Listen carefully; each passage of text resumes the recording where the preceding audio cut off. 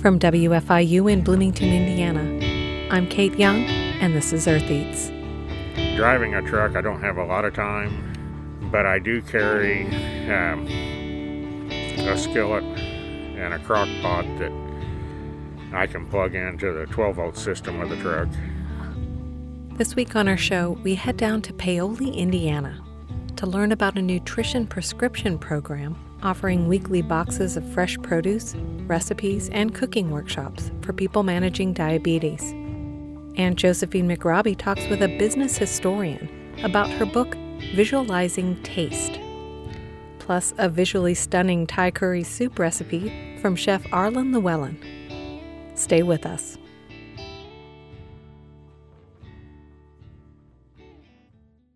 First, this.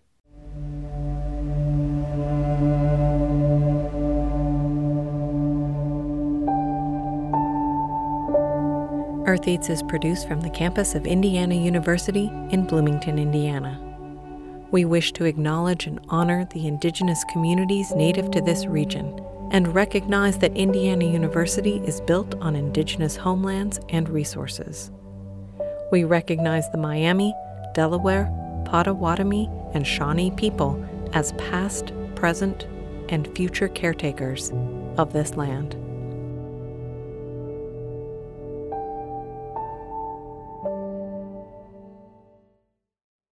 Renee Reed is back with Earth Eats News. Welcome back, Renee. Hi, Kate. It's good to be back.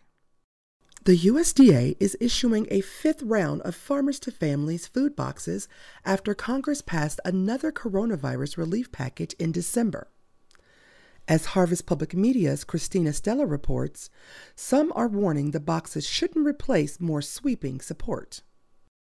Jackie Burke of Lexington, Nebraska, has managed the town's food box distributions since last April. Since then, she's given away around 700 boxes of food every week. The program has helped the Lexington Community Foundation pay for other kinds of aid to residents. The rent assistance, utility assistance, just emergency funding assistant requests were really high. But she says the program is only a Band-Aid to the U.S.'s larger economic problems as the pandemic wears on. We're hoping that we get to sustainability and there isn't dependency on the food being there every week, because there will be an end game to this eventually. The USDA says it will soon spend another $1.5 billion on produce, dairy, seafood, and meats for the program. Christina Stella, Harvest Public Media.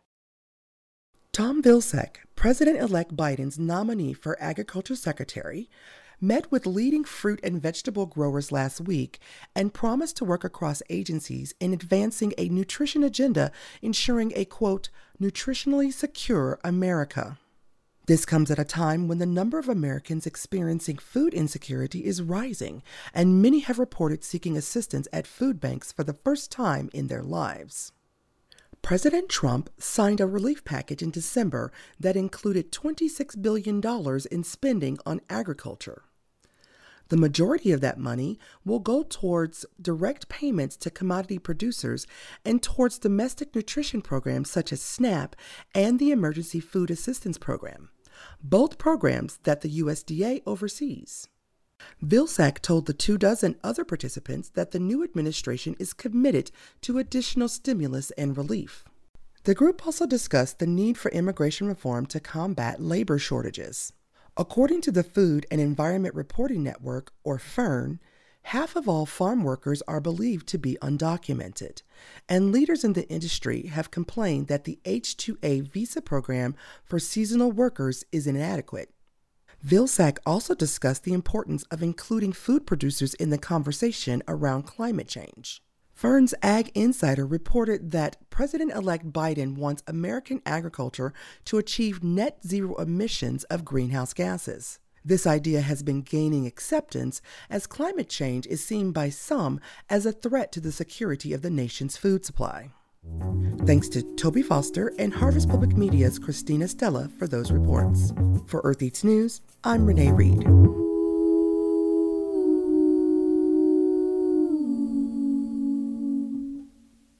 In the pre-COVID days, we used all 5 senses to pick out our grocery items. Now, one sense is perhaps more important than others. Producer Josephine McRobbie spoke to business historian Ai Hisano about her research into the history of seeing our food. In 2016, General Mills made the news when the company replaced the coloring in Trix cereal with natural dyes made from turmeric, radish, and strawberry. But just 2 years later, GM went back to artificial dyes, with a spokesperson saying that customers missed the cereal's bright, vibrant colors and nostalgic taste.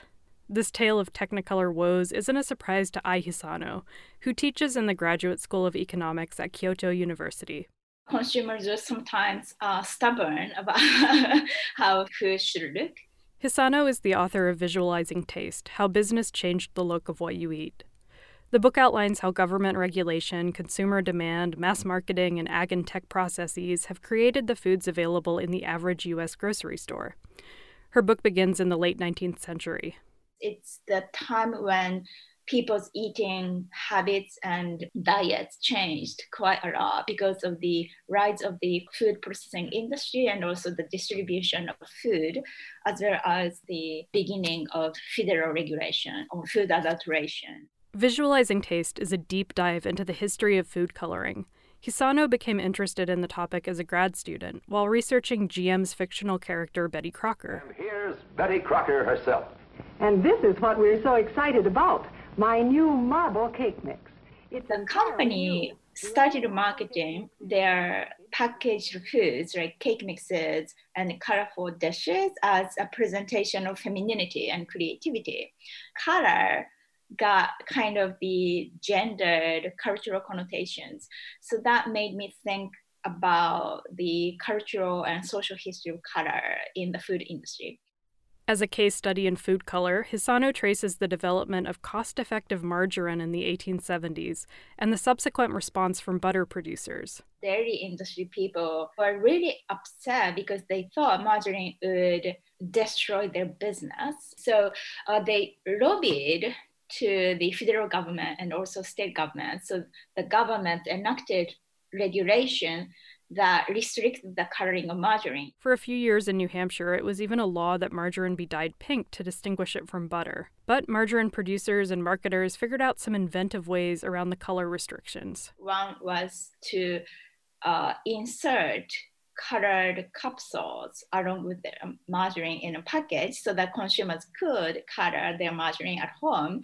So that kind of suggests that margarine producers as well as consumers thought the margarine should look like butter or margarine should look like yellow. The color of food or food packaging can give us visual information about whether the item is ripe, rotten, exciting, boring, healthy, or unhealthy. But as Dr. Hisano says, our ideas about safety and dangers and also how ideas about naturalness are constructed throughout our history and also culture.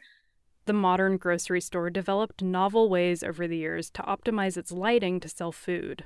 One way to do that was to color the bulb, the lights that could make the food look more attractive.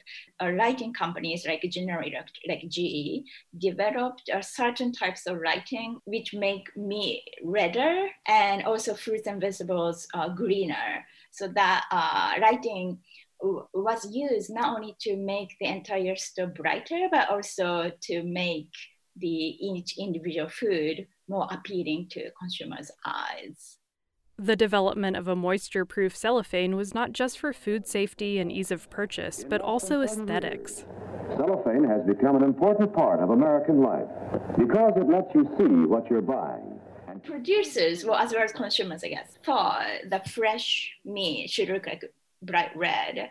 So when self-service stores or supermarkets started their business, they wanted to also make the meat section self-service. But it was quite difficult to package a slice of meat and keep their color red because of the lack of technology in packaging and also refrigeration in the early 20th century. So chemical companies like DuPont and some other packaging companies developed this special film which could control the air inside the package so that it could keep the color of meat red or pink for maybe pork. Recent studies have shown that more people are grocery shopping online, accelerated in part by the COVID-19 pandemic. A sizable number of consumers indicate that they'll continue to shop this way in the future. So what does this mean for the visualizing of taste? At first, I thought digitization and this increase of online shopping would deprive us of rich sensory experience.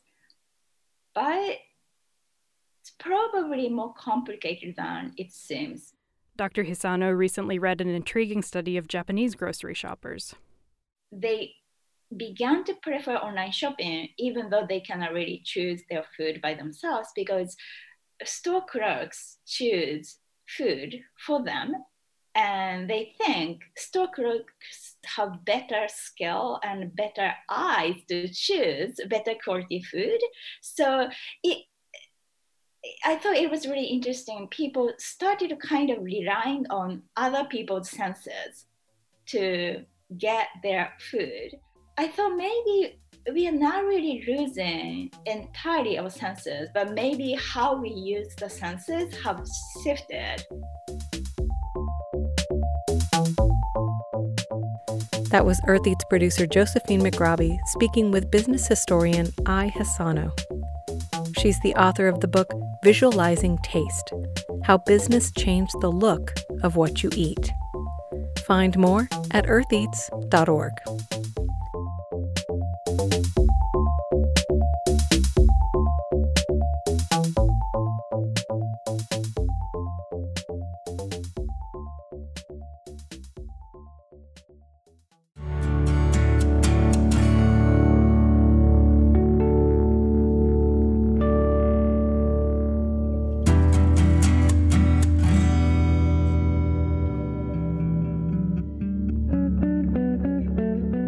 I was told that I started out with pre-diabetes, and then it went up to diabetic level, and then I've got it back down, and I've kind of fluctuated back and forth.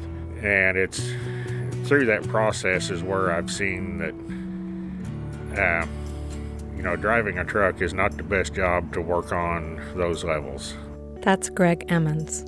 He's a truck driver and a part-time farmer working on managing diabetes. And he's a participant in an innovative nutrition program. We've talked on the show before about food as medicine. You might recall a story about Anderson Community Hospital north of Indianapolis. They run a farm on site to provide fresh produce for patients and staff. This week we're heading down to Orange County to learn about the Southern Indiana Farm to Health Initiative. IU Sustainable Food Systems Science is lending research support to a community-led public health intervention in partnership with Southern Indiana Community Healthcare and the Lost River Market and Deli, a natural foods co-op in Paoli. I spoke with scientist Julia Valiant. She's a research fellow with Sustainable Food Systems Science, the Ostrom Workshop, and the Center for Rural Engagement at Indiana University. This program is called the Nutrition Prescription, or informally the Nutrition Box. And how it works is that the local medical clinic, which is a federally qualified health center that has 4 locations in 2 rural counties, they're recruiting from among their adult patients who have type 2 diabetes, a few people with type 1 diabetes and pre-diabetes. Because the leaders of the clinic and the leaders of Lost River Market, some of whom overlap and are actually leaders of both groups, they were really inspired to create a way that more people in their community could learn how to cook with whole foods. And they're also inspired for Lost River Market to source more local produce and to reach more people in the community. And so they developed these box programs and cooking education programs, really as like a win-win-win for the participants, for the market, and for the clinic. And they're just trying those out for the first time this year in 2020, and they're having to do it during COVID. So the plan was for people to get together for weekly cooking lessons in a church that has a commercial kitchen, and to share a group meal at the end of the cooking class. And to also get a weekly box of produce, local produce, and a recipe to go with that produce. And that is what they would learn how to cook in the cooking class. And that they would do that once a week for 3 months. And they've been doing that, only they've needed to pivot so that all of it happens online. So instead of meeting at the church for group meals, they've been doing YouTube and the Facebook group to teach people how to cook and get them talking about their cooking. And we have a second group of people who actually are also patients of the clinic, but instead of doing the cooking education and getting the food boxes, they're serving as a control group. Okay. So they got as an incentive a really nice $60 gift certificate to the market. They're not doing the education. So they're a comparison group or a control group. So we're learning from both groups of people. And so once a week over the course of 3 months, people would come to Lost River Market, pick up their box of produce. It would have a recipe in it. And they would go online and watch Colin teaching them how to make the recipe. And then they would check in on the Facebook group by posting their picture of what they had made and doing a quiz about what that week's lesson was. Because most of the weeks also involved a nutrition lesson, and it all followed a standard national curriculum called Cooking Matters. Of course, I wanted to talk to the cook. My name's Colin Spear. I'm a senior at Mitchell High School, and I am the instructor for the Cooking Matters course. Basically, I have collected ingredients and recorded the instructional videos for the program and taught the participants how to cook with more advanced seasonings and taught them more kitchen skills than they previously had before starting the class. We did originally plan to do these in person before COVID hit, but due to COVID, we decided to take a different route, and I recorded them in my kitchen at home and then uploaded them and had someone edit them for me. It worked pretty well. We have a little island in the kitchen, and so I scooted the island out and set up, and I have a tripod that I put my phone on and recorded that way.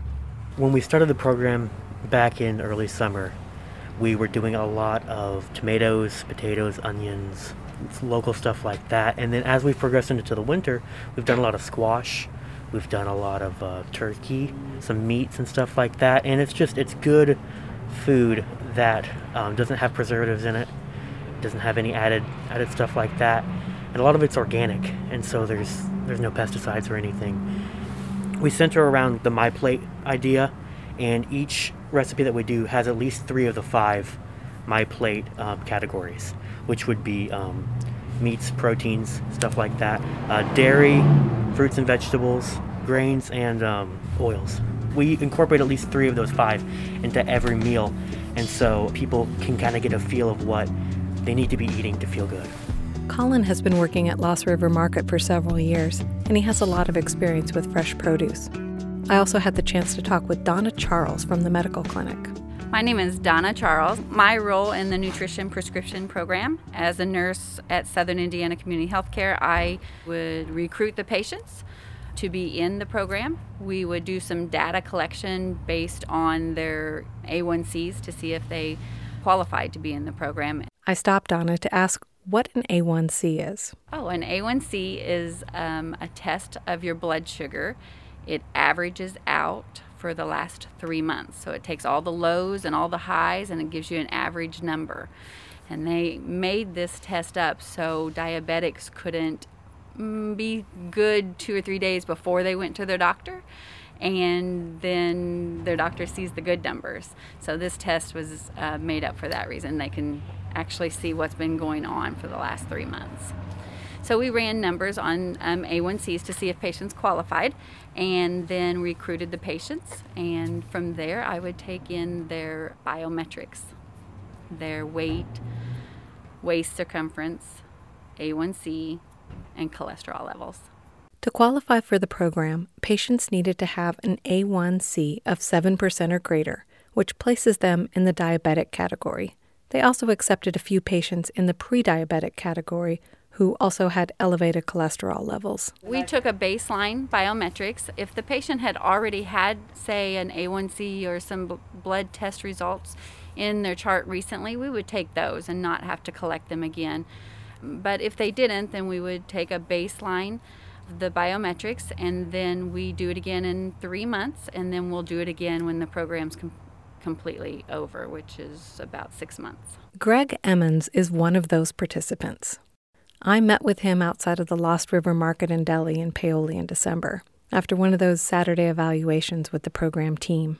I'm Greg Emmons, and I've participated in this program. I'm a full-time truck driver and also work on family farm part-time. I asked Greg what he grows on his farm. Used to do corn mainly and hay with cattle, and now I'm basically doing hay and working on getting back into cattle. I asked Greg about his experience with the nutrition prescription program. I done the nutrition boxes, which the food was provided, and they give you the steps on how to prepare it and what you need. Part of it was a little bit of a learning experience for me because I got to try different foods that I had not tried or even thought about trying together. And it was, I guess I would call it an enlightening experience on seeing a little different ways to use different foods as a meal that I hadn't actually considered before. One of the big things I liked, I'd always considered sweet potatoes as something that usually cooked in the oven with like some butter, brown sugar, and marshmallows.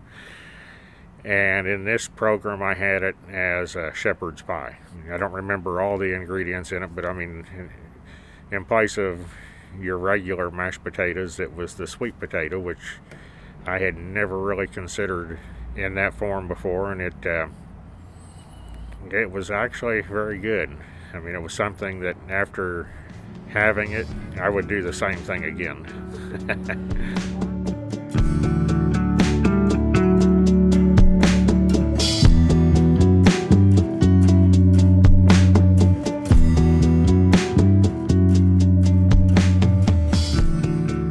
Greg is not really new to cooking, but as a truck driver managing diabetes, he's been pushed to get creative. Driving a truck, I don't have a lot of time, but I do carry a skillet and a crock pot that I can plug into the 12-volt system of the truck. So with that, my skillet I mainly use just to heat some soups up or other foods that I can do relatively quick that way. And then the crock pot, I have taken the time to get stuff ready and take it with me so that I've made like my own vegetable soup while I'm on the road. Well, I mean, there's times with what I do, I'll skip lunch, and I do that quite a bit while I'm on the road, because of my particular job on my deliveries. So in place of lunch, a lot of times there used to be a number of places on the truck stops that done it, and now there's not so much. Now they'll have like the cups of say sliced apples or grapes. But at one time there was a lot of those places that also carried a package that would have carrots, broccoli, cauliflower, celery, radish, with a little cup of ranch dressing. And some of them were just the vegetables together. I don't see that as much anywhere anymore.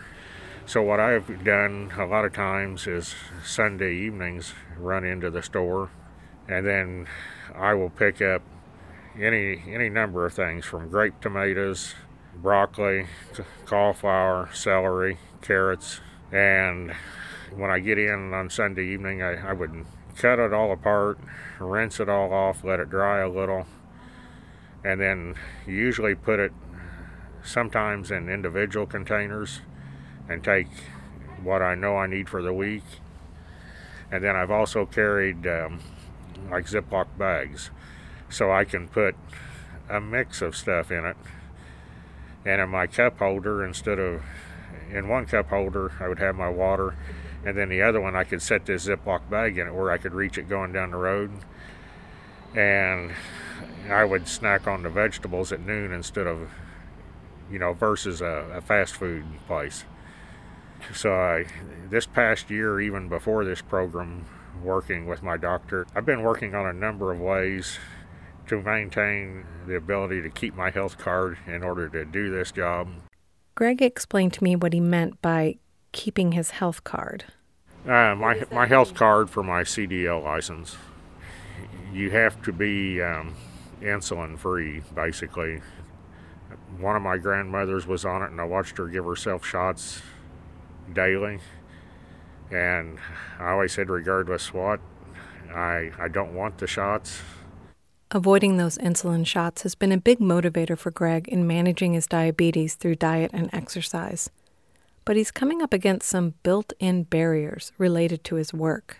The length of what I've done, well, this past year and a half, 2 years even, and then with this program, it's showing me a lot more where I'm dealing with the diabetes side of it, the sugar levels.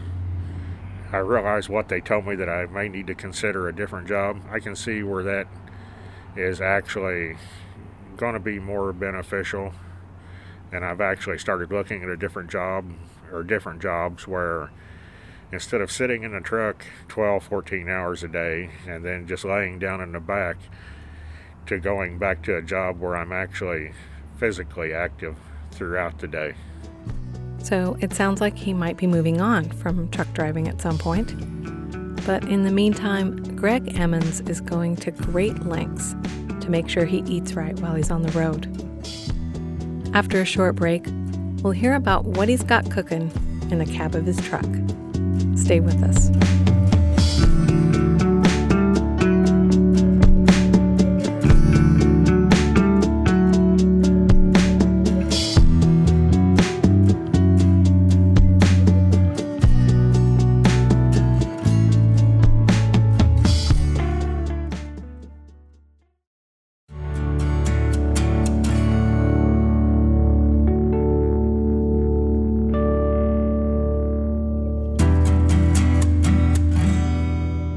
I'm Kate Young. This is Earth Eats. If you're just joining us, we're talking with Greg Emmons. He's a participant in a nutrition prescription program as one element in his plan to manage his diabetes. As a truck driver, he's on the road all week, where healthy eating is a challenge. Truck stop dining doesn't exactly support the dietary changes he's aiming for. Greg has taken matters into his own hands by prepping vegetable snacks ahead of time and by cooking in his truck. He takes an electric skillet and a crock pot on the road with him. I asked him what he's got cooking. Once in a while, I will take some stuff that's already been, some soups that I've already had cooked. And anything even from like a meatloaf or chicken breast where I've grilled them like on a Sunday, and had that stuff where I can just put it in a container and then pull it out. Some of it would be reheated, but then like the stuff I put in my crock pot, even though I've already pre-cooked the chicken, there'll be times that I try to take frozen vegetables with me, because I do have a small freezer in the fridge on my truck. And I prefer the frozen foods on vegetables a lot of times over some of the canned stuff, because you've got you do have additives in canned stuff that you do not have in the frozen stuff. So there's more of a natural flavor, so then I can stick with like salt and pepper. I love peppers of any type. Yeah. So I kind of carry a mix of that stuff whenever I do that, so that I can then turn around and decide if I want to just fill the thing up or whether I want to try to do it for just what I need for the day. And sometimes I'll do it where I'll fill it up, and at the end of the day when it's ready, I've got it there to eat. I let it sit there and cool down, and then just pull the crock up out of the canister and set it back in the fridge to keep it. I feel like I get a fresher meal with less additives in it. Of course, I wanted to hear more specifics. I've done a soup, like vegetable soups, chili. I have taken like a pork loin roast or chicken breast where I've cut it in strips and throw that in with vegetables. Sometimes I'll carry a mix of vegetables that are like mixed bell peppers, chestnuts, the water chestnuts, maybe some corn and beans, red skin potato mixed in with it. It kind of varies on what type of frozen mix I pick up, and then I'll just let that sit in there and cook for 4 to 6 hours. And I try to start it by noon, and that aroma off of it circulates throughout the truck, so you're wanting to stop, but you need to keep going to finish your day out. But I do a little bit of everything. I mean, I have even taken raw meats like pork chops and chicken breast and just put them in that crock pot with just a little bit of water and some vegetables and just let them cook throughout the day. I asked Greg about his experience with the nutrition prescription program and if there were more recipes that he'd tried. He had mentioned the sweet potato shepherd's pie. Another one, I'd had it before, and I can't remember how that was now. I think it was I believe that was a soup we made out of it, the butternut squash. And I have had it in the past where you just half it, clean it, or clean the inside, and then rub some butter on it and stick both halves in the oven and bake it and have it that way. Prior to this, there's something that I'd tried and I hadn't had for years. It was something one of my grandmothers had done, was the Cushaw squash. You don't really see those that much anymore. But I can remember her making the pulp out of that, and I never thought much about it. And I knew she had made some pies whenever I was really young, and then later on she quit making them so much, but I remembered that. So then this past couple of years I've got started on that and got me one a year. If you aren't familiar with this type of squash, it's a crookneck variety with a green and white striped skin, and some of these squash are huge. Think the size of a small toddler. One a year is plenty. Past couple of years, I've got me one a year and cook it down so that I can put it back. And the past 2 winters, like for around Christmas, the recipe I've got, she actually makes 2 pies. But I've done that, and that's another thing that I found. Versus going and get a cake or a boughten pie, I can make this Cushaw squash pie, and that helps me control my numbers for diabetes. I mean, it is sweet in a way, but then there's natural sweetness to it that some of the natural sugars I've found don't affect me as much as adding sugar. Yeah, I like it a lot better, and that type of pie I found is, I stay away from sweets a lot more now, especially through this program, than what I used to. But I found too, at this time of year, through Thanksgiving and Christmas, I can cheat more with one of those pies than I can a lot of the others. Especially versus a berry pie or apple pie or peach pie. I can eat more of one of the squash pies than I can one slice of the others. I always like it when the conversation turns to pie. Greg says he has shared support and tips with others in the program. His son has enjoyed some of the meals that Greg prepared, and he has been inspired to focus on his own health. When I went into this, I thought, well, maybe I'll learn something out of this, and I felt like I have. Overall, I think this is a good program, especially anybody that is willing to make some changes in your life, and that's what I would say is probably half the battle, is the willingness to follow what you would learn out of this program and try to make that a daily habit.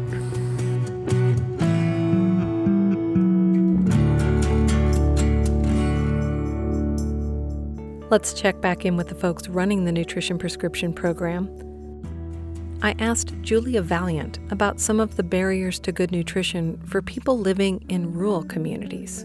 We know that chronic degenerative diseases are the main challenge for our health in this country, perhaps especially in rural places.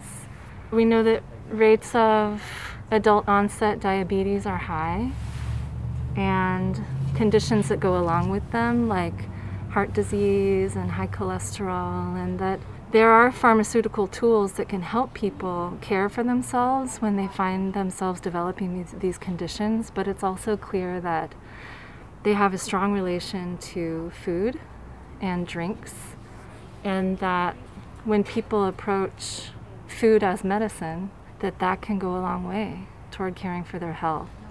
And that is part of what Lost River Market and the clinic were inspired to figure out a way to emphasize in their care of their patients and in their service to the community through food. I asked Donna Charles how she thought the program was going for the participants. When we do the biometrics at Lost River Market, Saturdays, the second one, we see a lot of changes. Mostly good, but we have seen some changes where patients, either gained weight or gained waist circumference, things like that. But their biometrics are mostly good, I think. And we've been learning from how this is going for the people by, like Donna explained, doing their biometrics or their health measurements before and after, and also a questionnaire about their food routines and their cooking routines to compare before and after.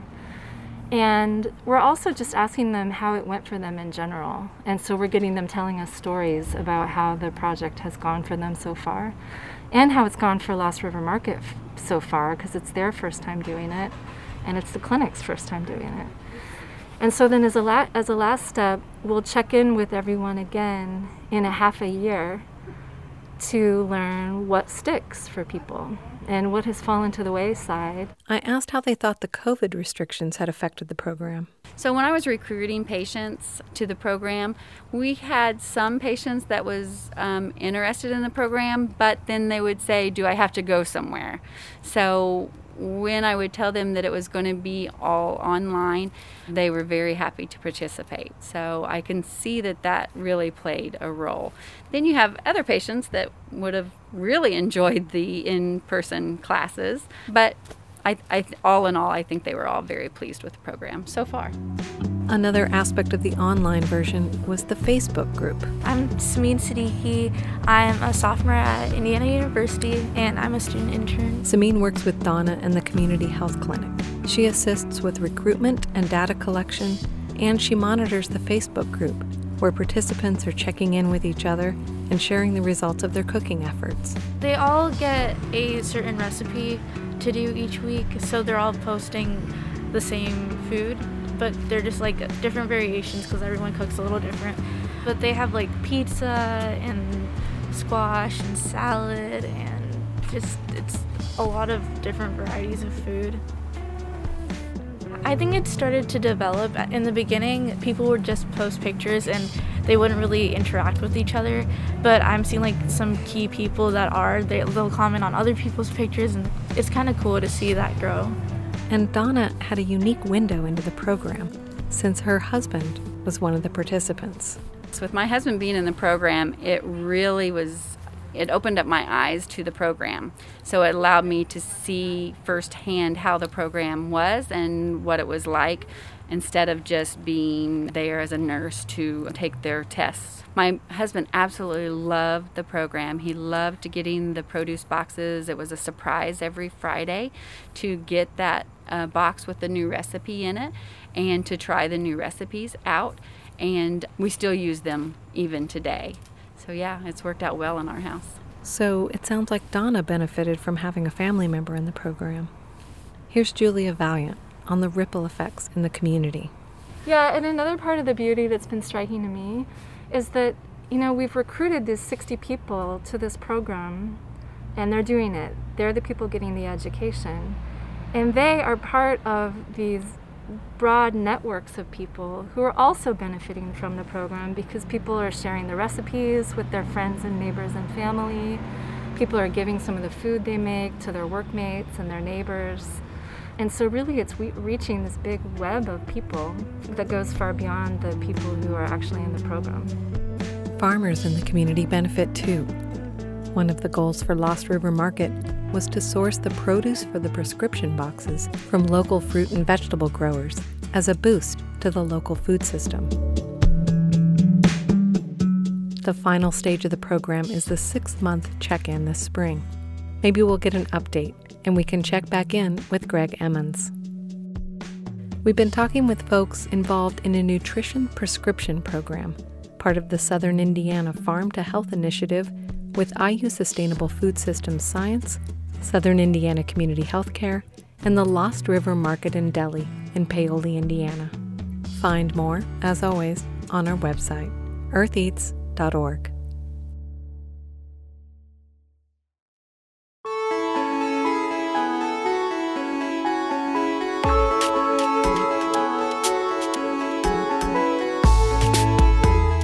All that crock-pot cooking that Greg Emmons was talking about turned my mind towards soup. Remember that vegetable Thai curry soup Arlen Llewellyn of Function Brewing made with us a couple of years ago? In case you missed it, let's hear it again. We're going to make our own curry paste. So the cheater version of this is that you absolutely could buy your own yellow curry paste. But we're going to go from scratch all the way. Yes, absolutely. So we are going to start in our food processor. So the recipe is written for serrano chilies, which are typically easy to find at the grocery store. You can use jalapenos, but I'm actually in this particular case going to use a mix of peppers that I've received from the Chili Woman. These are some ajipancas and Bolivian chilies that we will also mix up with some jalapenos. So we want to do just kind of a rough chop on these. We come along with a medium shallot. Just going to do a rough chop on that. So a really rough chop on some garlic cloves. Now we're going to get to one of my favorite ingredients, galangal. It's sort of like a fruitier version of ginger maybe. It's so bright and fresh smelling. I love it combined with ginger. It's kind of an ugly little knobby looking thing. So just like ginger, it's kind of tough. So we want to break it down into relatively small pieces before we put it in the food processor. And then we're going to get to a little ginger. I'm going to peel that as well. We are moving on to lemongrass. And it typically starts with a stalk that's about 2 feet long, 3/4 of an inch in diameter. The first thing you want to do is cut off the very bottom, and then you cut it in half, and you peel off the tough outer leaves as well as the top half of the stalk, and you're left with the tender inner core. So we'll break down the lemongrass as much as we possibly can to try to help the food processor with that. And then some cilantro. So we're going to go ahead and put these things into the food processor and let the food processor do the work for us.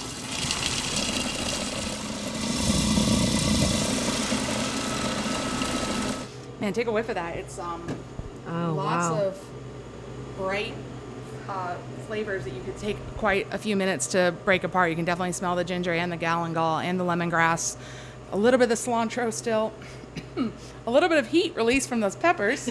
And so far right now it's actually kind of looking more like you were making a green curry. That's about to change because we're going to add a few spices. So we want 1/2 teaspoon of coriander, a tablespoon of turmeric, which is going to get you the bright yellow. We want 1/2 tablespoon of curry powder. So we're just going to process this for a second we've scraped down the sides, and then we're going to process this for a second to incorporate those spices.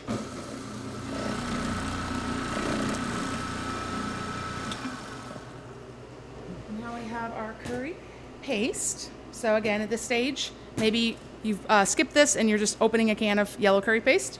And now we're going to proceed. We're going to get that cooking. To that, we're going to add 3 tablespoons of neutral cooking oil of your choice. Get this going over medium to high heat for just a few minutes. You want it to start to become extremely aromatic and start to caramelize a little bit in a few of the areas of the pot. Chef Arlen prepares the vegetables. 1 butternut squash, peeled, seeded, and cubed. She cautions against throwing all of the vegetables in a pot and cooking the soup for hours and hours. One of the advantages of making homemade soups is that you can control the different textures of the vegetables. In this case, we're not going to put all the vegetables all in at the same time. Different vegetables are going to take different amounts of time to cook to a desirable texture inside of a soup. So we're going to start with the vegetables that need to take the most time to break down and be soft and get those going first, and then we'll slowly add some more. And once we start adding those more delicate vegetables at the end that don't need to cook for very long, we're going to take that soup off the heat pretty quickly. Chef Arlen strips Swiss chard and kale leaves from their stalks. She chops the stalks into half-inch pieces, chops the leaves into bite-sized pieces, and sets those aside. Then she adds the stalk and butternut cubes to the simmering curry paste on the stove. Next, she pours in 4 cups of water, or enough to cover the vegetables in the pot. And we're going to cook it for about 30 minutes. It depends really on the size of your vegetables, but you want them to start getting tender, not completely tender, because we are going to add more vegetables to it. The last vegetable to prep is the sweet pepper, seeded and thinly sliced. It's been cooking for about 30 minutes, and the butternut squash is starting to get tender. The stalks of greens are starting to get tender. Nice thing about greens is they always look like you're never going to fit them all in the pot, and they cook down so much that isn't usually a problem. So you can see the hot liquid is already immediately wilting the greens. Oh, it smells so good. Good, yes. I mean, you're getting all that curry, but also now the fresh vegetables. So, now that our peppers and greens are in here, we're going to cook them for about 10 more minutes. Don't want to overcook at this stage, but you don't necessarily want to be munching on raw peppers either. So we have a Thai yellow curry vegetable soup that we've pulled. We've basically added all the vegetables to, and they've cooked. Those peppers and greens have softened, and we're ready to just finish this up. So we're going to add coconut milk.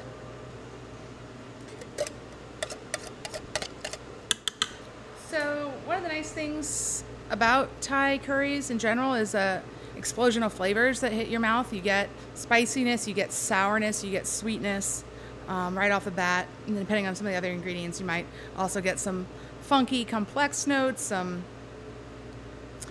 bitter elements depending on the vegetables you use. So in this case, we're definitely going for sweet, sour, salty, and spicy. And so we've got our sweet coming in right now with some brown sugar. We already have our spiciness from the hot peppers that we put into the curry paste. We're definitely going to need some salt and some acidity. So we're going to add 4 tablespoons of white vinegar and some sea salt to taste. And then we get to do the best part, which is taste and adjust. Sweetness is coming through. There's definitely some spice. And I'm going to want to add a little bit more vinegar and a little bit more salt. I was conservative on both of those initially because it's really hard to undo that. Garnish it with whatever you fancy. Toasted coconut, Thai basil, toasted cashews, rice noodles. We're here on a Monday making a soup for the Saturday tasting by design, because whenever possible, it's always better to make soups in advance because the flavors will really develop and marry. It's important sometimes, I think, if you're making something in advance and you don't think you like it, but it's kind of close to what you want, but you're not sure, don't do anything else to it. Let it sit for a couple days. You may actually love it exactly where it is once it's had time to hang out and mature. The finished soup is a burst of color and flavor. You get contrasting textures from the different vegetables. The butternut squash is quite soft at this point, but you still get some chew from the peppers and the greens. Yeah, the flavors are so complex, and the tanginess, I was a little nervous when I saw that vinegar going in, but it's just so perfectly balanced with that sweet and all the spicy. This aromatic soup cooking session took place back in 2017. You can find the recipe at eartheats.org. We've got some new recipe videos on our YouTube channel. It's me cooking simple recipes in my kitchen with the occasional cat cameo.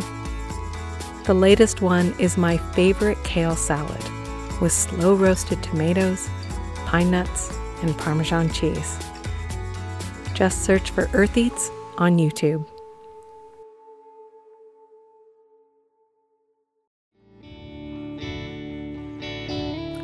That's it for our show this week. Thanks for listening. We'll see you next time. The Earth Eats team includes Eobon Binder, Spencer Bowman, Mark Chilla, Toby Foster, Abraham Hill, Peyton Knoblech, Josephine McRobbie, Harvest Public Media, and me, Renee Reed. Special thanks this week to I. Hassano, Greg Emmons, Donna Charles, Colin Spear, Samin Sadihi, Julia Valiant, and Arlen Llewellyn. Our theme music is composed by Aaron Toby and performed by Aaron and Matt Toby. Additional music on the show comes to us from Toby Foster and from the artists at Universal Productions Music. Earth Eats is produced and edited by Kate Young, and our executive producer is John Bailey.